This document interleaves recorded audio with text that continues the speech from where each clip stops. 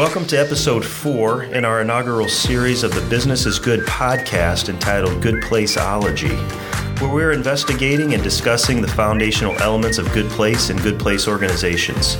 As always, my name is Chris Young and I serve as the president of the Good Place Institute. I love having coffee in these conversations with my good friend and colleague, our Chief Marketing Officer here at Good Place Holdings, Josh Mitchell. Welcome back, Josh. Thank you very much. In episode 3, we answered the question, why the Bible in business? And we talked about deriving our definitions, principles, and values from God's Word in His Bible in order that we can have accuracy and integrity, which is always our desire. We want to understand this overall storyline or this metanarrative of the Bible and how we derive these definitions and principles and values, and not just justify or proof text our own thoughts about it, but also relate it to work and organizational and life and business, because that's our context. So welcome. Let's grab our coffee. We'll join this conversation as friends who lead businesses and organizations, and we'll jump into this episode 4 of Good Placeology. Thanks, Chris. It's always a pleasure to have these conversations with you. And just a little bit of a recap. I'm going to diverge a little bit. I just want our audience to know that, I wish that this was on video, because to get to see Chris's passion when it comes to talking about all of these items that we're talking about, even in the past and even in the near future, it's encouraging for me. So thank you for having me. I do really enjoy this time, and I enjoy these conversations. So one of the things that we concluded with last episode was a few questions. One of them was, what is a good place according to the designer of good places? Another question was, what is the designer's purpose for good places? And the last one of all of the questions was, what is the overall storyline, and using some of your words as the meta-narrative of the Bible, and what does it say about the purpose and design of human life, work, and the life in an organization in these good places? There's a lot to cover there. I'm always excited. I've heard this a couple times even from you, and we've had these conversations. So I'm excited to kind of dive in and have this conversation with our audience. So I'm going to kind of turn it back over to you to kind of lead us through these questions and kind of how we concluded last episode. Sounds good. Thank you so much. And a lot of what we're going to talk about, many of, I think, our audience has heard a lot of it before. We're going to use kind of a 4-part storyline, or sometimes this is known as the 4-chapter gospel or what have you. But when I grew up and somebody said, hey, will you share the good news? I learned just 2 parts of it. And I think maybe that's true for many of us. And the 2 parts of the good news, it kind of went this way. Hey, you're a sinner and you need a Savior. And the bridge that crosses that great chasm, that great divide, is the cross of Jesus Christ. And that is so very true, and so very weighty and awesome. And if I may, or if we may, I'd also like to suggest it's incomplete. Mm-hmm. So we're going to try to unpack this, and I always call this is the briefest storyline of the Bible that you'll ever listen to. Maybe it's brief, maybe it's not so brief, of trying to storyline 66 books in the library that's called the Bible, right? So the 4-part good news, or the 4 chapters of our storyline, we're going to start with creation. The Bible doesn't start with sin. It starts with creation. In the beginning, in Genesis, in the beginning, God. And says God created. Well, what did He create, right? He created the material world, everything we see in it. And pretty much after every day He created, whether you're a new earther and an old earther, at the end of each of His created creation periods, He says it was good, right? And then at the very last part of what He created, I would call this maybe the epitome of creation, He creates human beings. And then He looks back at all that He created and He says it's very good, right? Right. And so what we try to look at and say, hey, what's good and very good about it? And this is not rocket surgery either. Where do we get this idea of good place? Well, it's what's good and very good about what God has created and what God defines as good and very good, and kind of what we talked about in our last episode. Mm-hmm. So what's good and very good about it? Well, all of this creation, it points to God's glory, but the cool transaction, which I think we've talked about too, that which brings God the most glory, to paraphrase our pastor friend John Piper, also brings us the most joy and flourishing and shalom. So what did these good people have when they were placed in this good place? Well, they brought God glory, and they got flourishing joy and shalom, right? And so we hear stories in the Bible about what was going on in the garden, but ultimately, I think, and again, for those theologians that are listening, I know this is going to be completely incomplete. So if you want to have a more complete answer, text me or call me or whatever, and we'll be happy to get into this. What you ask for. I know I'll get a ton of questions, but it's this idea, if we could sum it up in one word perhaps, of what's good and very good about creation and the epitome of creation, human beings, it's this idea of shalom. Yeah, and you say that with a lot of confidence when you say shalom. For our audience, could you just, I know that we got 4 parts here, and this is just the first part. Could you just expound just a little bit on what you mean by shalom? Love to. Commonly, shalom is a Hebrew word. Sometimes it's a greeting and all, and it's usually translated as peace. Okay. But just like with trying to translate, Hebrew or even Greek into one English word like love, I think somebody said there's like 6 actual words for our one word love, depending on what the context is and the purpose of what you're talking about. Anyway, shalom, it does mean peace, but it's deep rooted. An author called it scuba diving peace, and I love that. We can unpack that later.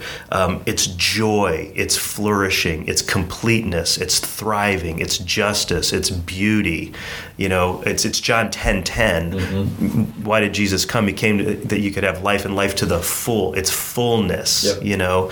And one of the phrases that I like to use, and I stole this from a very, very good pastor friend of mine as he was describing shalom, it's harmony. It's harmonious relationship with God, it's harmonious relationship with self and others, and it's harmonious relationship with creation, in our context, with work. Yep. And so sometimes this is called the cultural mandate. God gave them some guidance, some instructions. Hey, that which I gave you, that which I entrusted to you, which is good and very good, go manage it, go steward it, go multiply, work it and keep it, tend it, all those things, right? Go build society, go build culture. That's what they were asked to do. So if I'm reading between the lines here, I think what you're saying is we were created to work, and work was supposed to be good. It's exactly what we're designed to do. Right. So that's creation. That's chapter 1. Well, we know we don't live in chapter 1, right? We live somewhere else, and this is kind of we got to get there, right? So chapter 2, in Christian land, this is called the fall. But what is that? So we like to call it the problem. So there's a problem here. Well, when God was talking to those good people that he put in that good place, he kind of said this. Hey, this is my paraphrase. Hey, you can kind of have run of the joint. Again, go tend it and keep it and enjoy it and flourish and all of that, right? Just don't do one thing. And you can read what that one thing is if anybody wants to go back and read Genesis. And so my little analogy, if those of us or those of you who were fortunate enough to have, grandparents, and your parents maybe one summer afternoon dropped you off at grandma and grandpa's house and for babysitting or whatever, and they said, hey, you can play in the yard, you can play in our house, just don't go in that one room. We're human beings.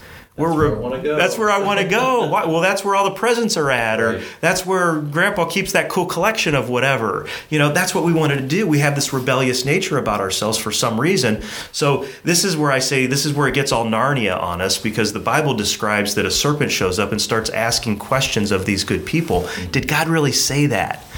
And if you don't mind me paraphrasing, it starts to put doubt in their minds. Does God really have my best interest in mind? Does he really love me? Because if he did, he wouldn't be trying to keep this one thing from me, this really good thing, which is known as the knowledge of good and evil. Yeah. Well, they went and did that one thing, right? And so they did gain the knowledge, not just the intellectual assent kind of knowledge, but I don't know if this is the right term, but like the visceral, internal, experiential knowledge of good and evil. And now they know. Right? And so we don't like to use this word anymore, but that's what sin is. You know, if you fast forward to Romans chapter 14, verse 23, subsection B, it says, hey, anything done without faith is sin. And that's exactly what Adam and Eve did. They operated outside of faith. They believed an untruth about who God is or what he was trying to do. And so they operated in their own faith, if you will, right? Setting themselves up as their own decision makers in God. So anyway, so what were the consequences of this? Well, we call it disshalom. Yeah. Now we have disharmony. We have broken relationship with God. You know, they tried to hide themselves from God. We have disharmony and disharmonious relationship with ourselves and each other. They tried to hide themselves from each other with clothes, you know. Yep. And certainly we have disharmony now with creation, and again, in our context, with work. Yep. Work becomes cursed. It becomes, I can just imagine, you know, all of a sudden it becomes hot, and it was agrarian culture, so it becomes hot and sweaty and weeds and rocks, and it became very, very difficult to tend this very fertile earth because, you know, we kind of messed it up. That's the problem. Yep. You know? Yep, for sure. So I think when we move on from, because, you know, we know we experience some of that problem, right? And I think everybody on the planet, would not describe our current living conditions as perfect or ideal, right? So I think everybody's going to agree that, yes, there is a problem with humanity, right? We might not agree the biblical root cause of that problem, but we're all going to agree that there is a problem. Yeah. So then we're going to move into chapter 3. Okay. In chapter 3, and we like to say this, hey, anytime there's a problem, we're hopeful that there's a solution. Absolutely. Now, again, in Christian land, this is known as redemption, and sometimes I try to stay away from Christian-y words because nobody outside of Bible readers know what they mean. Right. So we're going to call this the solution, the solution to our problem. So anytime you have a solution, you know, we want to define it. So let's just say it's an ideal. It's an ideal destination that solves our problem. So again, I know I'm going to oversimplify this, but we're going to just talk about, hey, there's two really basic worldviews to solve the problem of humanity, right? So worldview number one, and I'm going to suggest that this is the predominant worldview of our day, whether you're a religious person or you're not a religious person, this is pretty much the predominant worldview. And it says, hey, the solution is an ideal. And if you can kind of picture a ladder and people are at the bottom of the ladder and our ideal solution's at the top of the ladder, the ideal of worldview number one is just climb the ladder of good. Mm-hmm. Just keep getting gooder and gooder and gooder and gooder until you reach the solution. Well, there's two problems with that, as I can see it. Maybe there's more. Number one, in that worldview, the ideal is never defined. What is the ideal? We have a lot of ideas about how to fix the problem, but we don't ever define the destination of the ideal of what we're trying to get to. Right. You know, or number two, that ideal keeps changing. Yeah. It changes with generations. It changes with culture. It changes. Yep. Right? Because we're so much more, we're so much smarter today than we were 100 years ago, for sure, right? So that's problem number one with worldview number one. Problem number two, as we kind of see it with worldview number one, is we're never going to get there anyway. Mm-hmm. We're never going to reach the ideal, this undefined changing thing. We'll never be gooder and gooder and gooder and gooder enough, right? But we all think, if we just get the right people in the room, if we just get the smart people in the room, if we just get the right governments involved, we can solve our problem with humanity. Which I would say, if I can interject a little bit, a lot of that is short-term memory or short-term goals. We never look at the long term. So we, like you said, we can actually solve it in the short term, but that ladder will just keep getting taller and taller because we will set new ideals because we accomplish what we thought was the end goal. Exactly. Yeah. Great point. So let's move on to worldview number two, and honestly, this is the only this worldview is only espoused in the Bible. Mm-hmm. And kind of the way we like to segue into this is to say, hey, just because the problem is in the world doesn't mean the solution has to be in the world either. Right. So worldview number 2. Let's take the 2 problems that we saw with worldview number 1 and try to attach them to worldview number 2, and we'll kind of unpack it real quickly. So worldview number 2, as described in the Bible, it does set the ideal. It does define the ideal. Now, it uses funky words like holy and righteousness and all that sort of thing. The simple word I like to use is perfection. Mm-hmm. Oh my goodness. You have to be perfect to solve the problem with humanity. Yes. Okay. Can anybody be perfect? No. Right. Oh my. So worldview number 2, at least right now in our conversation, it solves problem number 1, but doesn't solve problem number 2. In fact, the Bible describes us all as having falling short. Mm-hmm. We all fall short. Yep. We're never going to be good enough to reach this ideal, let alone this ideal of perfection that the Bible defines. So, the solution of the Bible. Here we go. Here we go. What if the solution is outside of us? What if we don't strive to be gooder and gooder and gooder to be perfect? What if perfection comes to us? Just think about that for a moment. What if perfection comes to us and this mysterious transaction takes place where we get to be perfect even though we don't do perfect? Yeah. And we just received this perfection out of nothing that we could have done. So we don't boast, right? No performance, no good works, no being gooder and gooder and gooder could earn us this. It's a gift of perfection. And yes, perfection has a name, right? His name's Jesus, right? Who lived the perfect life that we couldn't live, who died the death that we should have died to pay the debt of our problem, right? And then the Bible says he rose again so that we could have life and life eternal. I like to phrase it this way: so we can hang out with Jesus now and forever. Yep. Yeah, and I would even say that there's a lot to talk about just in that idea of that. Before we get to just Jesus and what he did for us, I think part of the problem, and we don't need to get into this, I know we'll talk about this later, is the idea of just receiving this. Yes. I think we, as a culture, we have a hard time receiving anything that's not produced by ourselves. Right. Some are better than others, but that at the core of it, that's what it is. It's receiving something that we never earned, and something that we need, and sometimes we don't even know we need it, right? Because we haven't acknowledged maybe this problem, right? Yep. So, not to completely belabor this, but just if you can indulge me just for a second, I liken this to maybe it's your birthday, maybe it's Christmas time, and somebody you know and love gives you like this perfect gift, this gift that had so much thought, so much love, so much care that went into it, and they give it to you, right? And you look at it, you don't put it aside. You open it up and you look at, you open up the gift, you unwrap it, and you pull it out and you look at it and you go, how did you know me so well? Right. Thank you so much for putting all this thought to this gift I needed, or this gift I really, really, really, really love, and only someone who knew me really, really well could have gotten me this gift, right? And then you put the gift down and you look at that person and you say, thank you. And that's the Christian life, Josh, and we know that, right? We say thank you with the rest of our life. Yep. So what are the consequences? So we said the consequences of this problem is disshalom. Well, the consequences of worldview number 2 of accepting this perfection of Jesus and all that encapsulates, right? Mm-hmm. We get our shalom back. Right.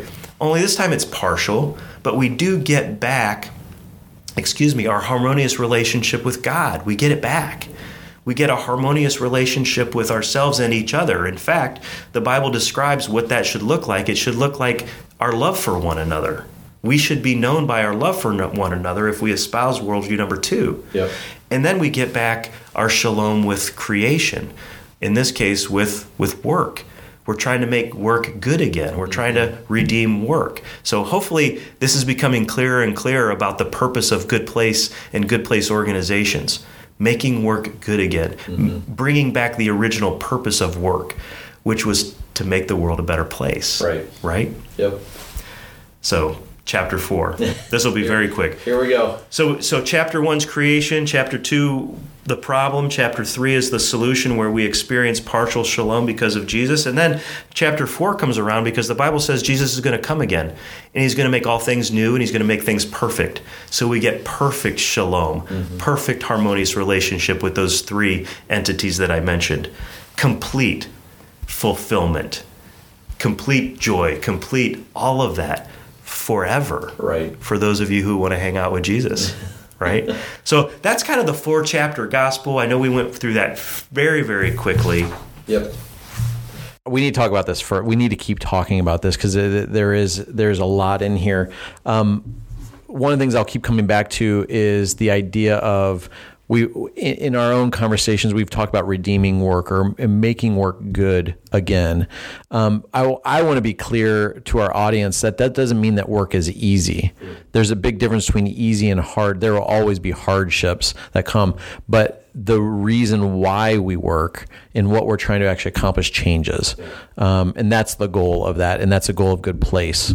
A Good Place organization. So, Chris, I always enjoy conversations with you. You challenge me. I think you challenge our audience with a different way of thinking about things. So, thank you very much for inviting me back into this conversation. I'm just excited to continue this conversation into further episodes. Definitely. And so, one of the reasons why we wanted to share, again, what does the Bible, what does this good news have to do with organizations? Because certainly we're not trying to create organizations where everybody espouses worldview number 2. We got all kinds of worldviews. We love that. We actually have a phrase here where we want people to belong and feel like they belong to a community. Because, why?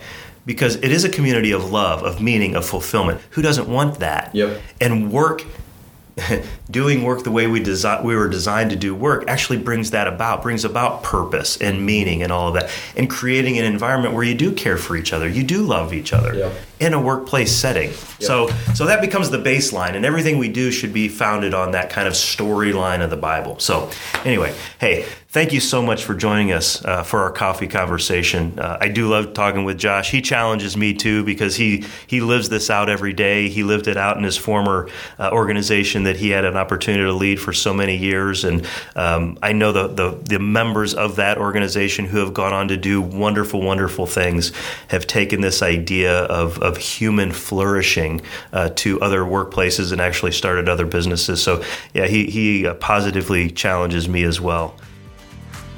But yeah, we hope you enjoyed this episode 4 in our series called Good Placeology.